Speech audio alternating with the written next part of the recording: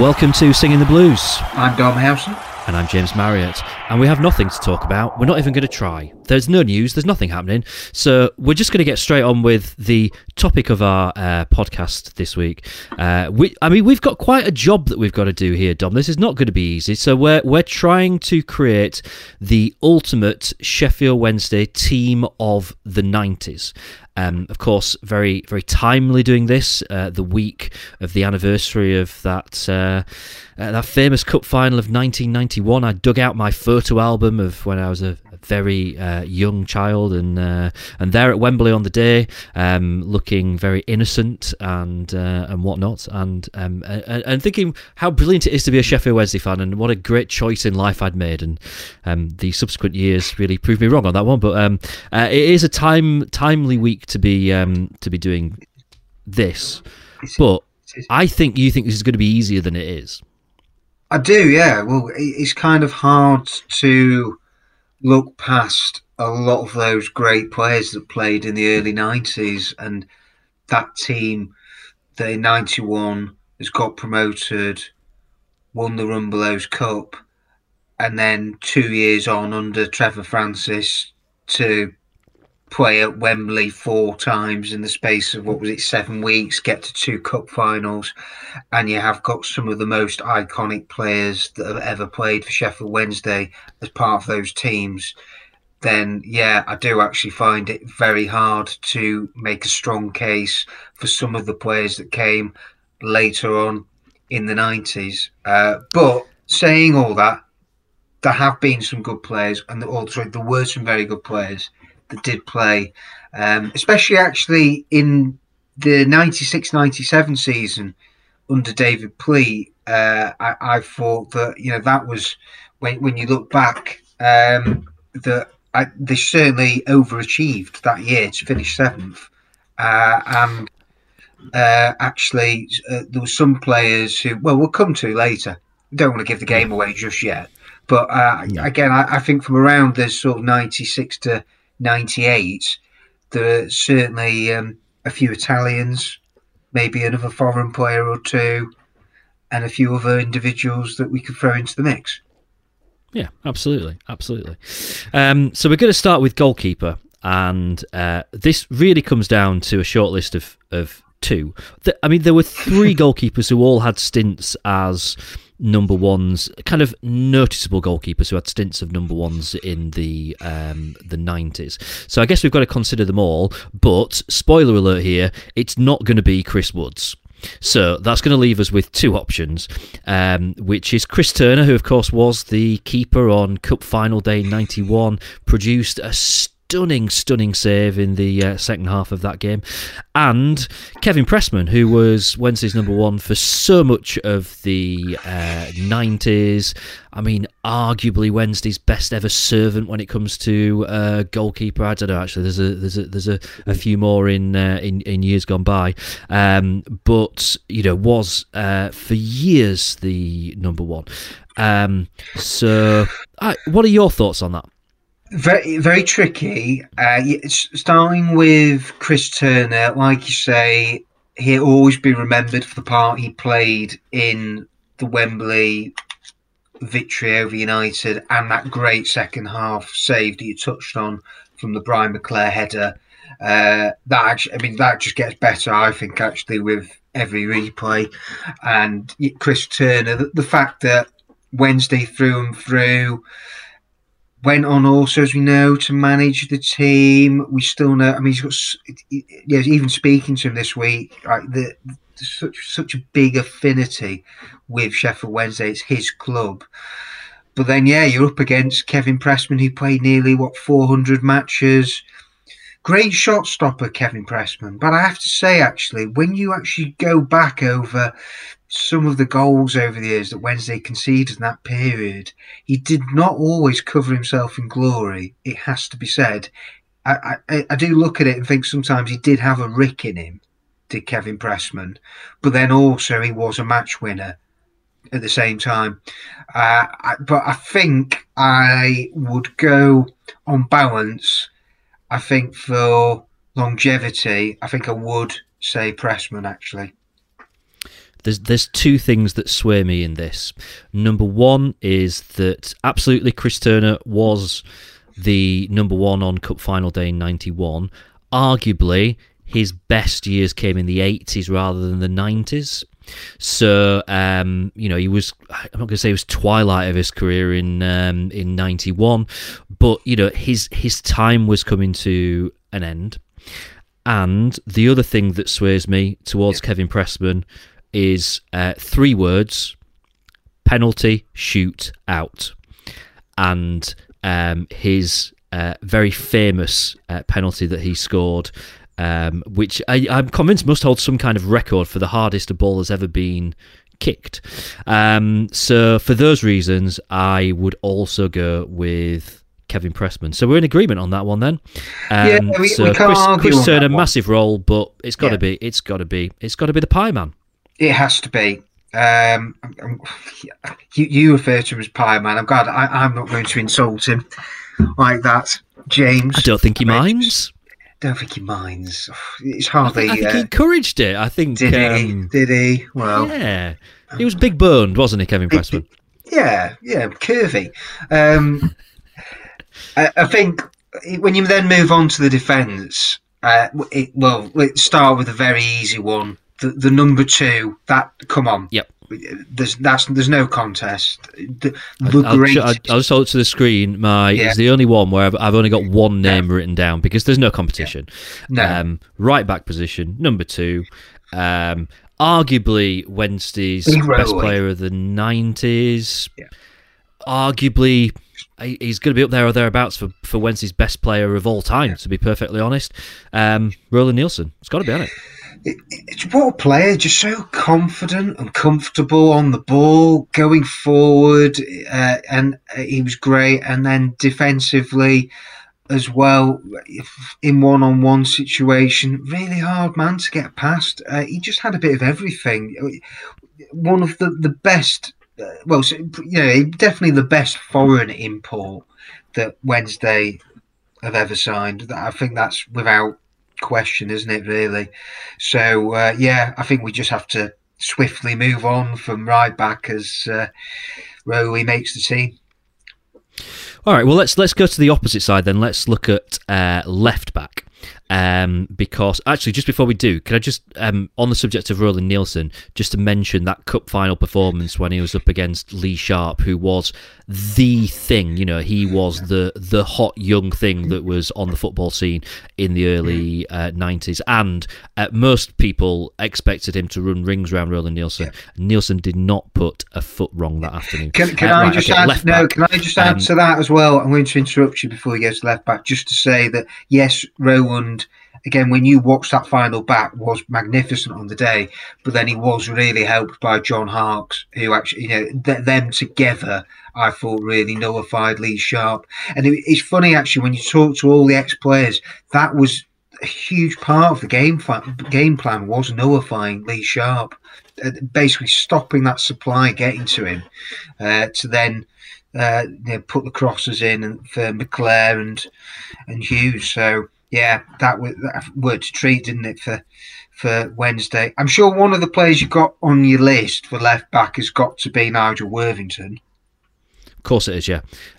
So I've got, I think there's probably 2 on the shortlist here. So I've got Nigel Worthington and I've got Phil King. And actually, right through the early 90s, there was always this, I wouldn't say it was a competition, but we were sort of spoiled for choice because they were both, excellent players. Generally, you end up with Phil King maybe playing that left back role and Nigel Worthington kind of playing a little bit further up the pitch, and that worked quite well. But it was always a bit of a battle between the two of them. I've written down Andy Hinchcliffe as well. I don't think he comes even close, to be perfectly honest. But he was, one of those players in the latter years of the 90s that, we probably still remember. I don't think he was particularly spectacular for Wednesday, to be perfectly honest, and certainly doesn't have even a patch on either Nigel Worthington or Phil King. Now, I'm a bit torn on this because... I was going to say Andy Hinchcliffe really divided Wednesday fans, but yeah, I know where you're going with torn on Phil King and Worthington. I think it's going to boil down to, isn't it, that Phil King, such a big character, and a real valuable sort of member of that side in the early 90s, as was Nigel Worthington. But yeah, really popular in the dressing room. But I think if you ask Phil King himself, that actually injuries let him down. I think it's maybe stopped him from consistently achieving and playing at the level that he would have wanted to at Wednesday.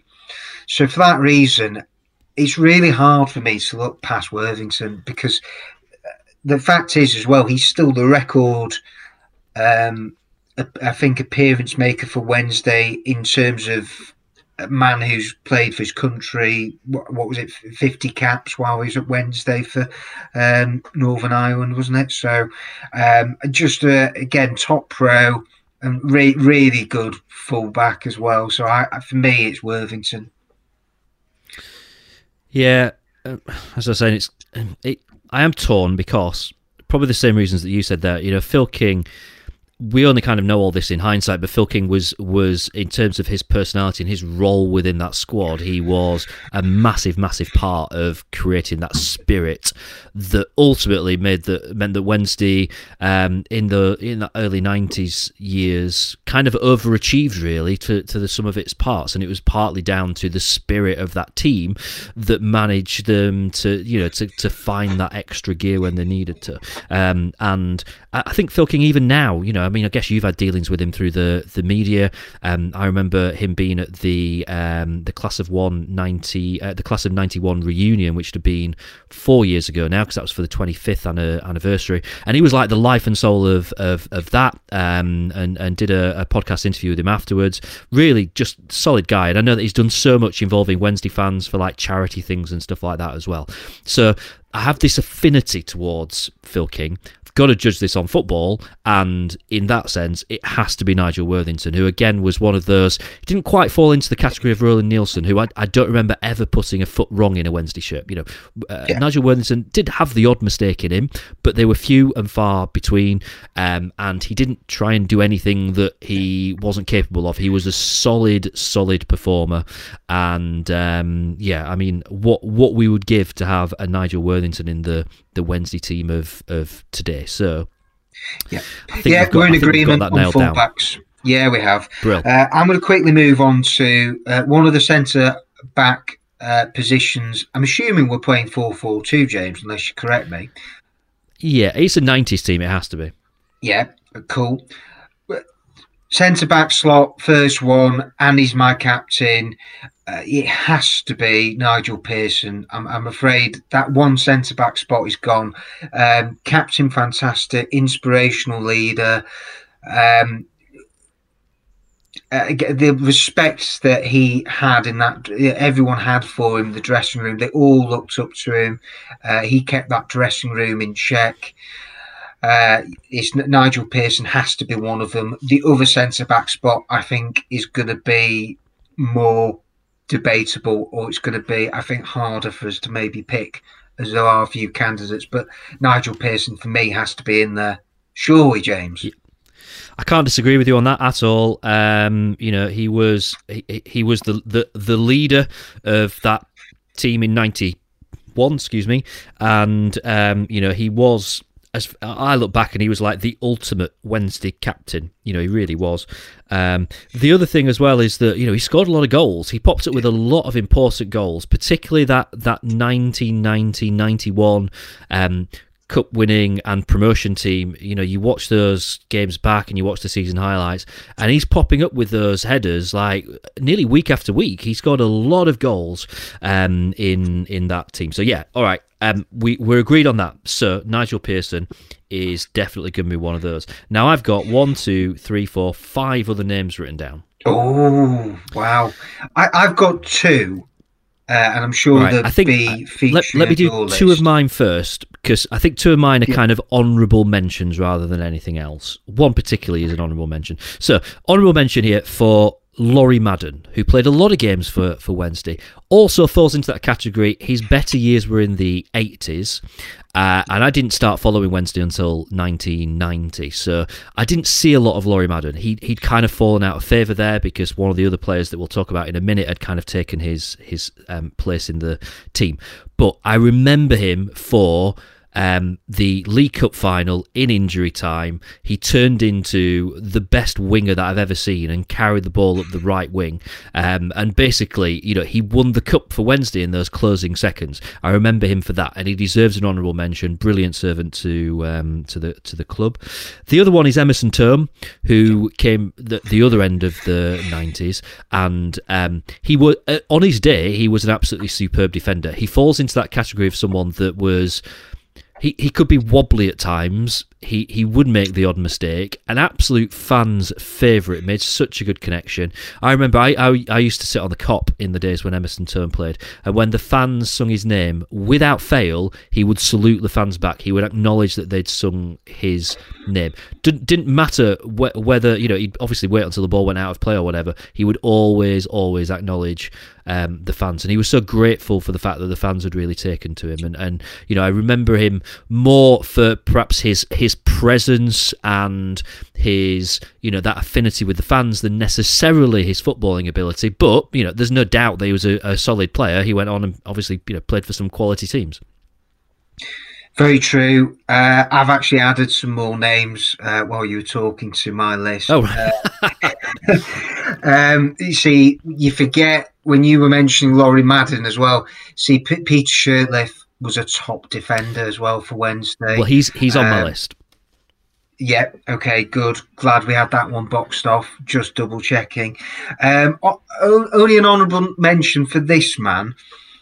Again, another foreign player, but Dejan Stevanovic, of where he's not going to get close to the final 11, but just in terms of he was someone who came to the country, didn't speak any English, struggled initially to adapt, but if you actually go back and look at the 96-97 season, he, alongside a certain Des Walker, who we will also, I'm sure, come on to discuss, he really grew as a player that season, and Wednesday saw the best of him then. So I think Dejan Stevanovic, for me, is somebody that he would be in the conversation but doesn't make up the cut.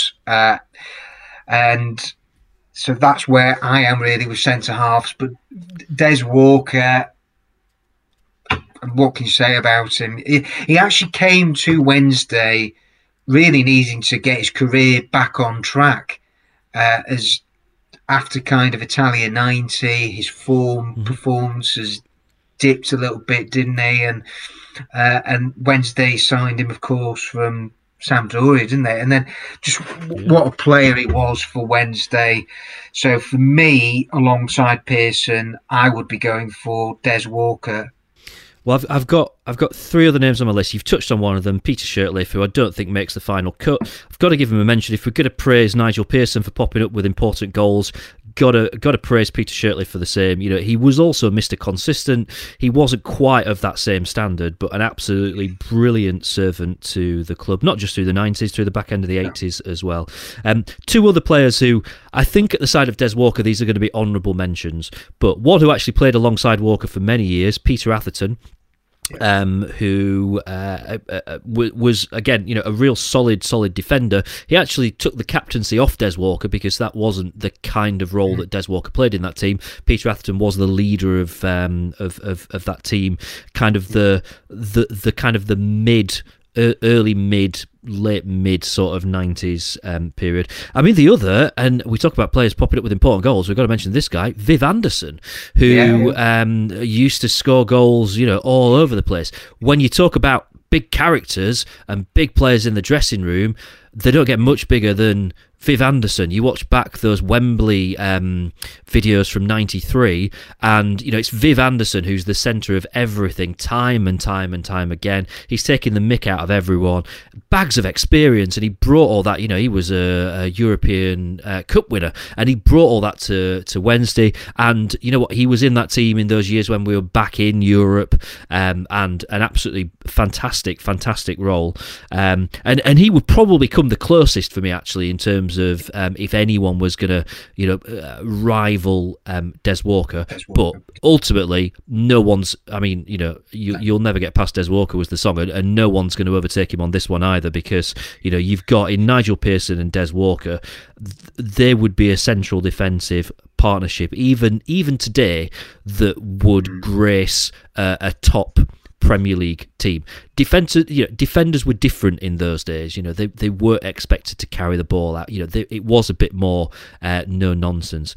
I've never seen a defender who is as fast and as reliable as Des Walker. And if you put him in a team now and said, "Oh, you've got to play the ball out," he'd just do it. There'd be no qualms with that. He'd be fine with it. Same, Nigel Pearson was a no nonsense defender, but that is such a good pairing, those two. Oh yeah, no, absolutely. I think they complement each other so well, wouldn't they? Aggressive, commanding, love it. Yeah, so that physical side of the game. Yeah, and that back four, you just says wow, doesn't it? You do just. I don't see any weakness in that back four that we've chosen there, and I suppose it brings us neatly onto midfield, and similar to the number two. The right-hand side is a bit of a gimme. Let's do this first, because it's fairly straightforward, isn't it? Yeah. Oh, it is. Le Magician. Just unbelievable, isn't he? I'd love to have actually seen him live at the peak of his powers. Chris Waddle as a dribbler, absolutely fantastic. The way he just turned fullbacks inside out.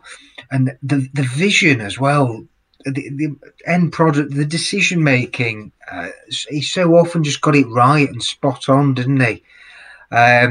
Just very rarely gave the ball away cheaply, and scored that wonderful free kick against a certain Sheffield United in the semi-finals. Yeah. So just a legend, absolute legend of the club.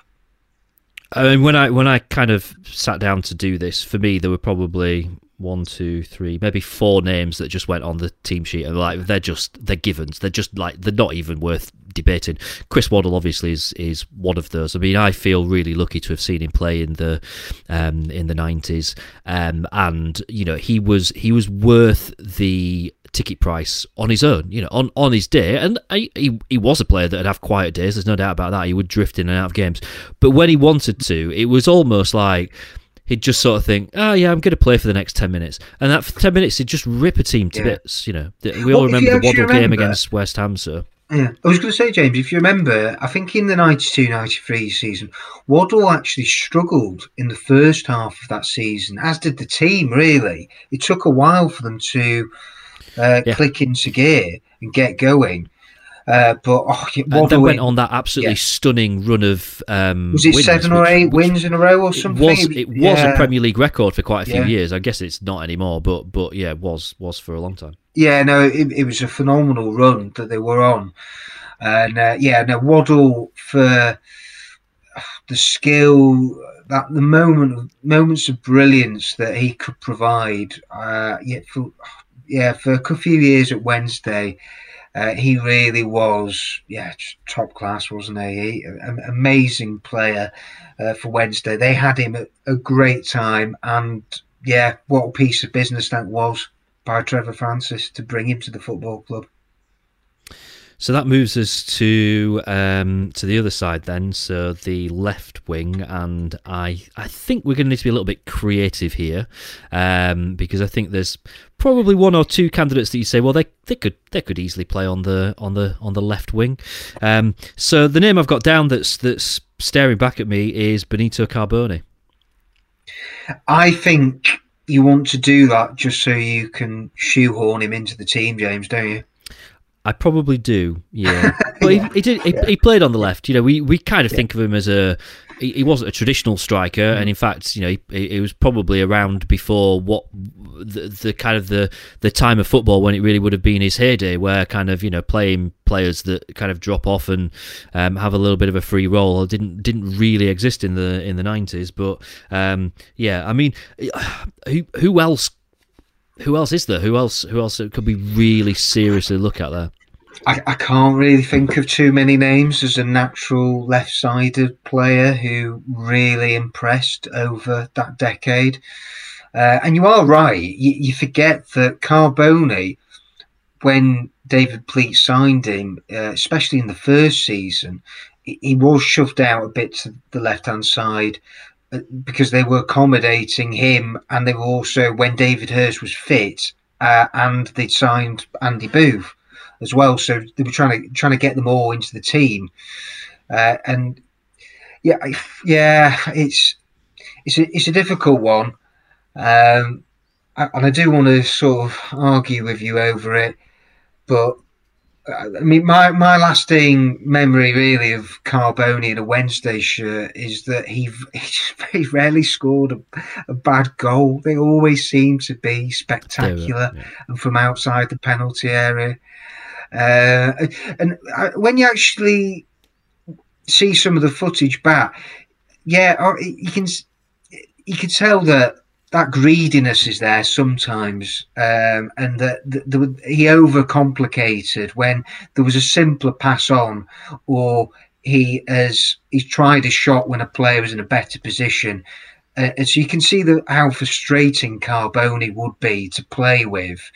But then, you also see on those certain days when he turns it on that just what a fantastic talent he was. So no doubt about that whatsoever. So we've got Waddle on one wing, we've got Carbone on the other wing. Right, now we've got two central midfielders to pick, and I've got a fairly juicy list here, to be honest. I don't think it's going to be particularly easy. Let me run through my list. I've got 1, 2, 3. Well, I've got 4 players on my list, and there might be people that I've even forgotten about. So I've got, I mean, what can you say? John Sheridan, an absolute magician with football. I've got Danny Wilson, who was, Mr. Consistent. He wasn't spectacular as a footballer, but that wasn't what he did. I've got Carlton Palmer, who was, we kind of talk about Sam Hutchinson now in terms of an enforcer. They just do not get better than Carlton Palmer. He was just, the ultimate kind of midfield general, if you want. A name that we touched on earlier on as well, I've got John Harkes written down, who, his impact was probably not as great as some of those other players that we've mentioned. But, he came from nowhere. No one really knew who he was. We were all like, who's this this American guy that we've signed? He's probably not going to be very good. He scored that stunning goal at Derby, which everyone remembers. Of course, he scored one of the goals in one of the cup finals of '93 as well. He did pop up with a lot of important goals over the years, some stunners. And again, he was one of those just, a real consistent game in, game out. You know what you get from John Harkes, who basically cost us nothing, and he was superb. So, I mean, they're my 4. We've got to whittle that down to 2. And I don't know if have you got any more to throw in there?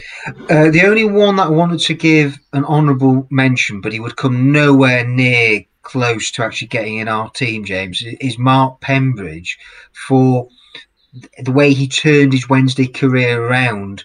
And he was another one who the fans weren't convinced about. I think from 95, 96, he was another one who didn't deliver that year. But then the year after, again, when you actually look back on his record and you see the highlights, I think in 30 odd matches for midfield, he contributed 7 goals, and he must have got half a dozen or so assists. So actually, he was a real big creative player in that Wednesday team that made that flying start to the season and ended up finishing 7th and just sort of ran out of steam a little bit under David Pleat. So I would only just have as a bit like Stevanovic for me. I just wanted to throw him into the mix just to say that Pembridge actually was, I think, an underrated player.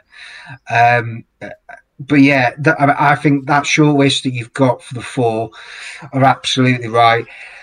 I think you, the one that has to be in there and is indisputable for me is John Sheridan. He has to be. Agreed. Just so classy on the ball, a brilliant playmaker from deep. We know that he was never blessed with pace, but again, the football intelligence, his ability from set pieces, on the ball, he was the man who could orchestrate things for Wednesday. And I'm looking for balance in our final 11. And I'm wanting somebody who, from deep, is going to pull the strings. And that man has to be John Sheridan. So he is in our team. And I'm delighted to say that he is. And we're just going to have to fight it out over the final spot, I think, aren't we? It's a bit of a dilemma if we're looking for balance, really, because you're right. John Sheridan wasn't kind of like, he wasn't a player that would kind of run at defences or anything like that, and did tend to play a little bit from deep. The issue we've got is that, I mean, really, arguably, Danny Wilson and Carlton Palmer were similar players in that regard.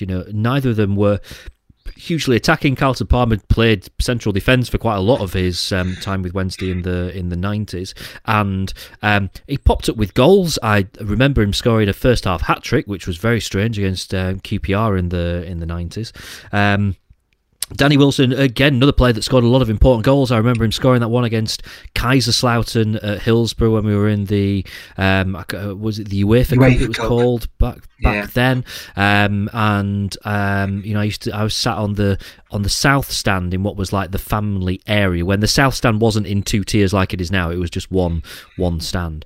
And I remember being right up against the sort of the cop end of the south stand when Wilson hit that, and I mean that night was just electric against Kaiserslautern. That was an amazing moment of the 90s. I wish I could have been a little bit older so I could have appreciated it a little bit more.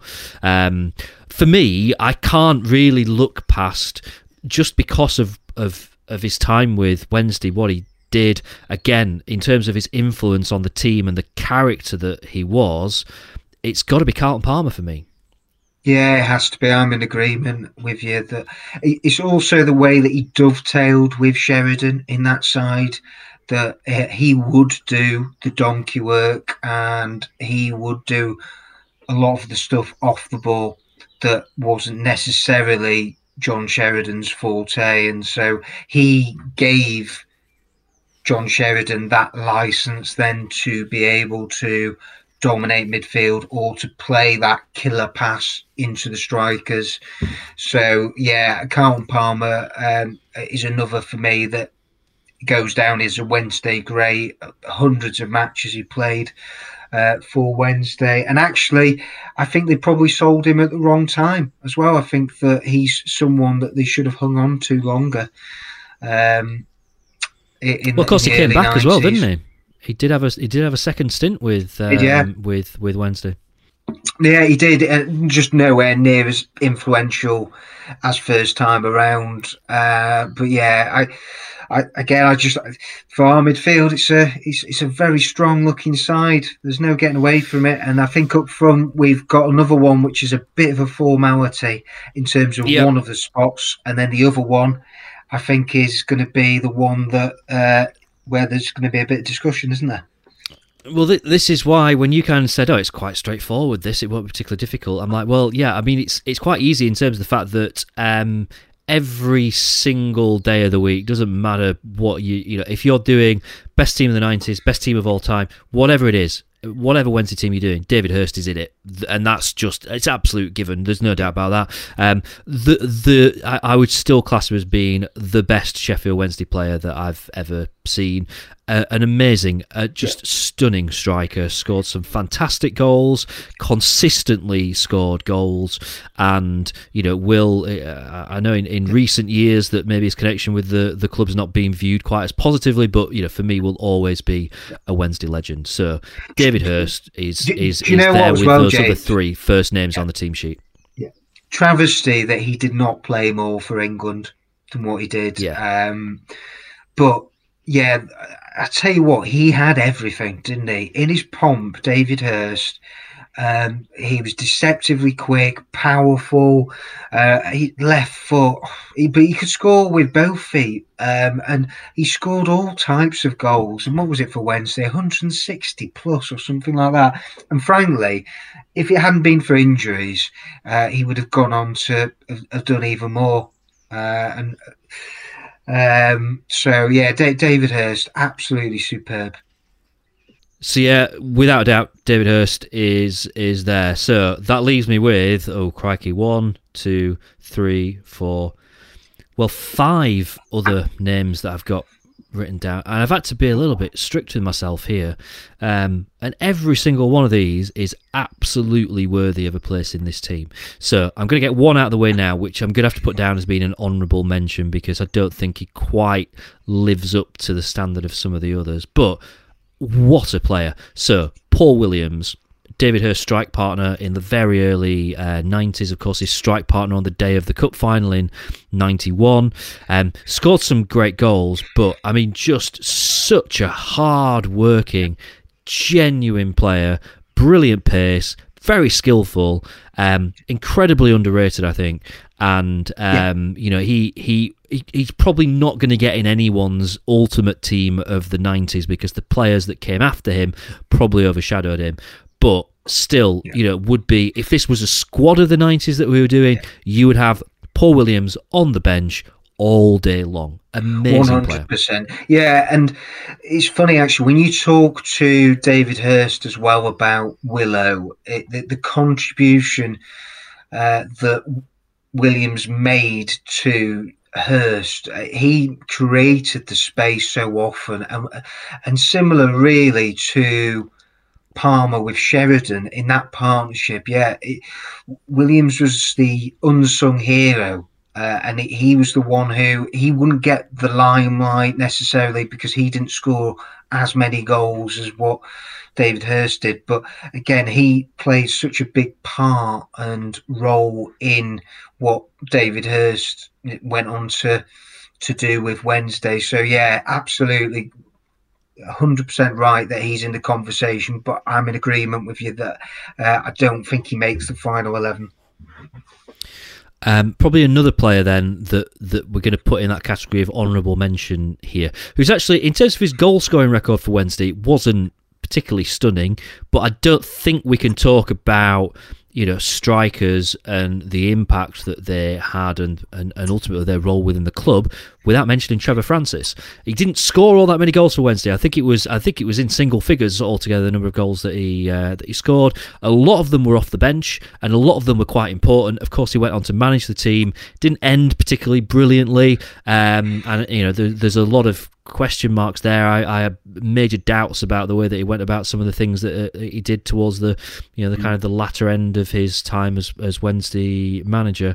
But, you know, very much worthy of, you know, he was the first £1 million player in the country. You know, we've got to give him a mention, haven't we? Oh yeah, no, absolutely. Yeah, I think he's one of those where, yeah, Trevor Francis was great in and around the squad, wasn't necessarily always an automatic pick, but yeah, no, he's certainly in the early 90s, yeah, his arrival, I think that was so yeah, maybe a little bit sort of symbolic really of Wednesday. You could tell that Wednesday were going to have 2 or 3 years where they were seriously challenging for the league, getting to cup finals, winning the League Cup. And so, yeah, I think that you're right, though, that he would miss out. But if it was a squad, he'd certainly be there, definitely.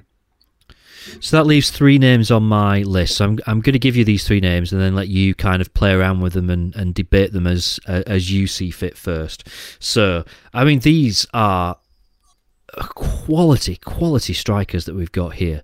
So I know exactly who they're going to be as well, because they'll be the same that I've got on mine. That you've got down. Of course there will be. So I've got Paul Warhurst, Mark Bright, Paolo Di Canio. Yep. And I do think that's the right 3, as in that we should be talking about in terms of that the striking position, the guy to partner David Hirst.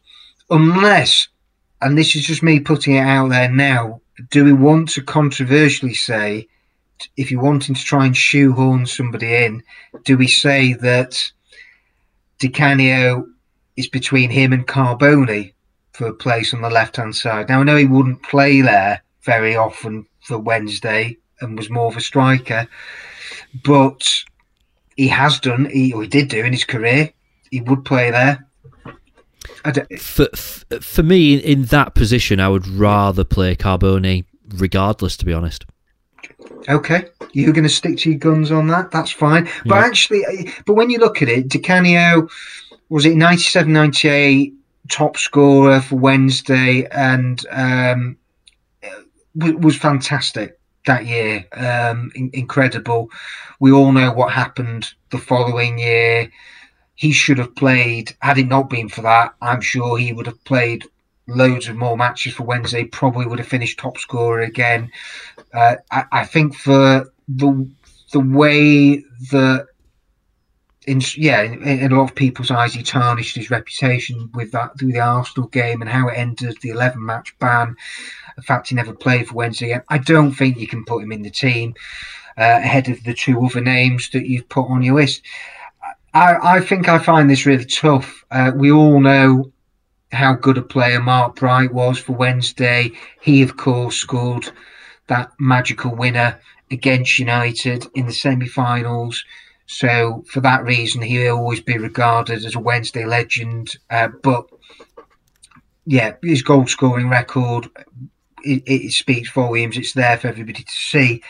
But then I absolutely love the Paul Warhurst story. It's just mental, isn't it, really? That converted from a centre-back into a striker, and he stepped up as a striker when Wednesday they needed somebody in 92-93 to do the business because David Hirst was having his injury problems, and he was an absolute powerhouse. I love watching Paul Warhurst in that position.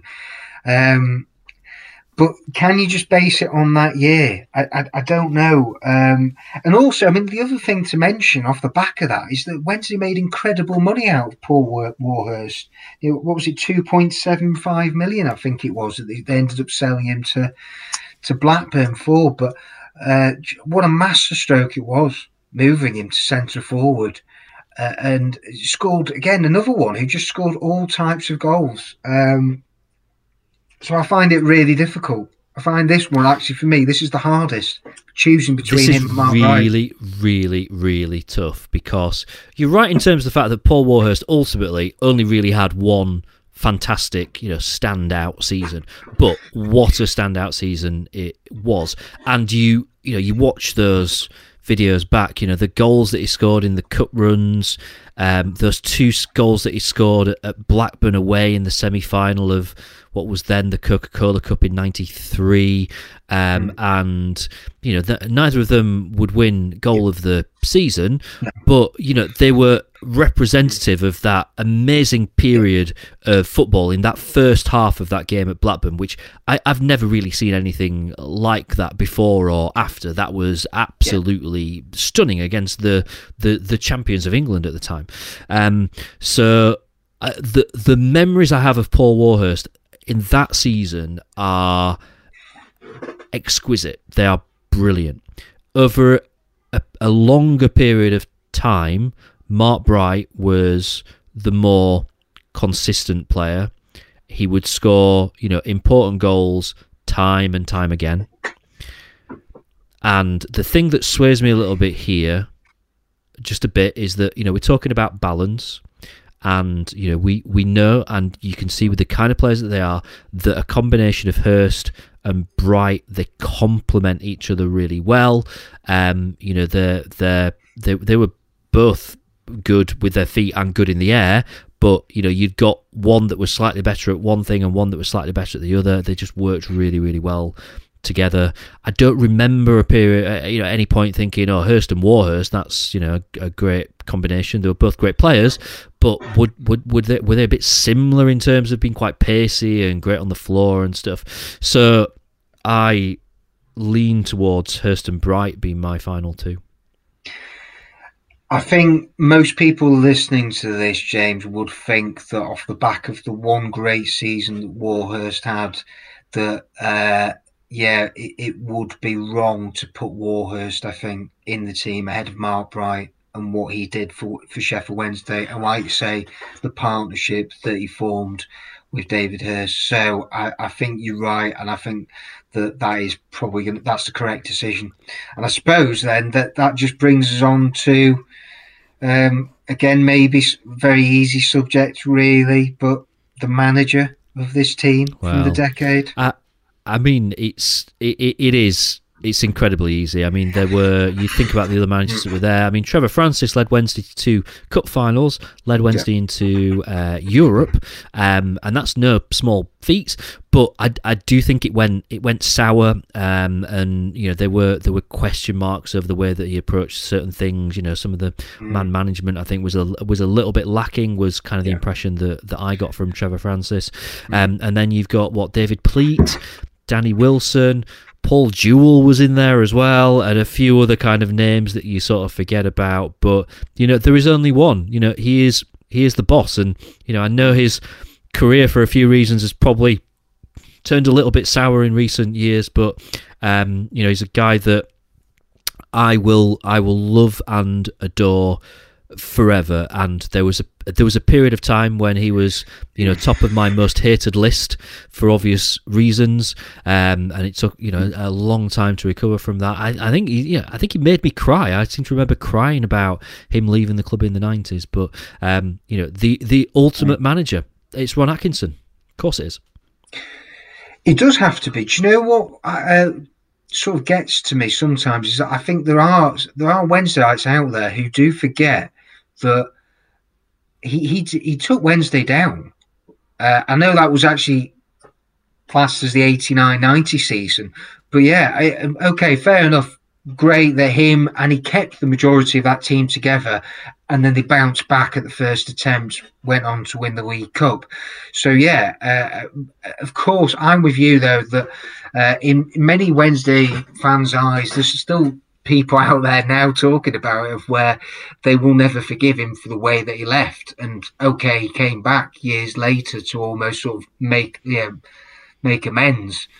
But similar to Trevor Francis, in that I think there were certainly mistakes made maybe on both sides there.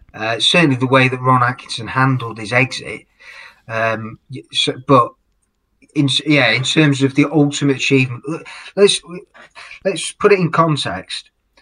I don't think another second division team, which is what Wednesday were, winning the League Cup. That's not been done since. It's 30 years on that, and Wednesday's first major trophy. What was it in 55 years? So, and he was responsible for bringing in a lot of the great players of that era. So it's got to be Big Ron. But I don't think that they were completely different characters, weren't they? Ron Atkinson and Trevor Francis. Big Ron, charisma, whereas I think the man management side, you're right. I think that there's certainly some of the old players that I speak to now say that Trevor Francis certainly nowhere near as good in that department as what Ron Atkinson was.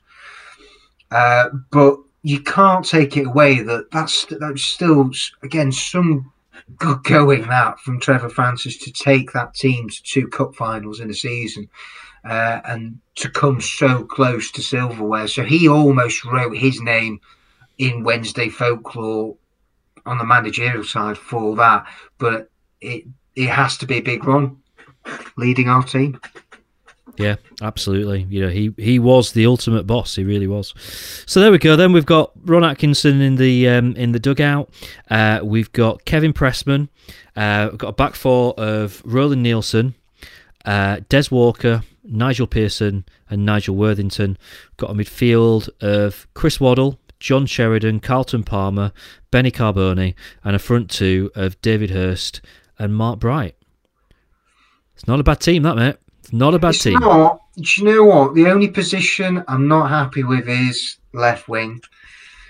But But I always knew from the outset, as soon as we decided this was what we were going to do this week, that you would want one of those Italians in our team. So, yeah. I mean, if you want, you can put Andy Sinton in if you want. I'm all right, actually, mate. I'm all right. That's what we should do next week: is biggest flops of the 90s, and then we can drag Andy Sinton back out of the woodwork. So, wow. I mean, yeah, I think it's fair, but Benny Carbone was superb. He really was superb. So I still think that's a pretty good team. That. But can I not just say this? Is there not an asterisk against Carbone's name for the fact that he, similar to what we've seen in the last few years with a certain Fernando Forestieri, Carbone refused to play at Southampton and he walked out on the team. So does that not maybe... We're looking at characters for our team here. Does that not... look at... I'm going to blame it on the manager of the time, that it was his fault. If we can forgive Big Ron for quitting, then changed his mind, and then changed his mind again and still quitting, then we've got to forgive Benny Carbone, who, up till that point, he'd been a great servant. Do you know what? As part of me, I'm umming and ahhing it now. I am thinking I'd rather have John Harkes in there, to be honest with you. The fact that John Harkes turned it on the big occasion.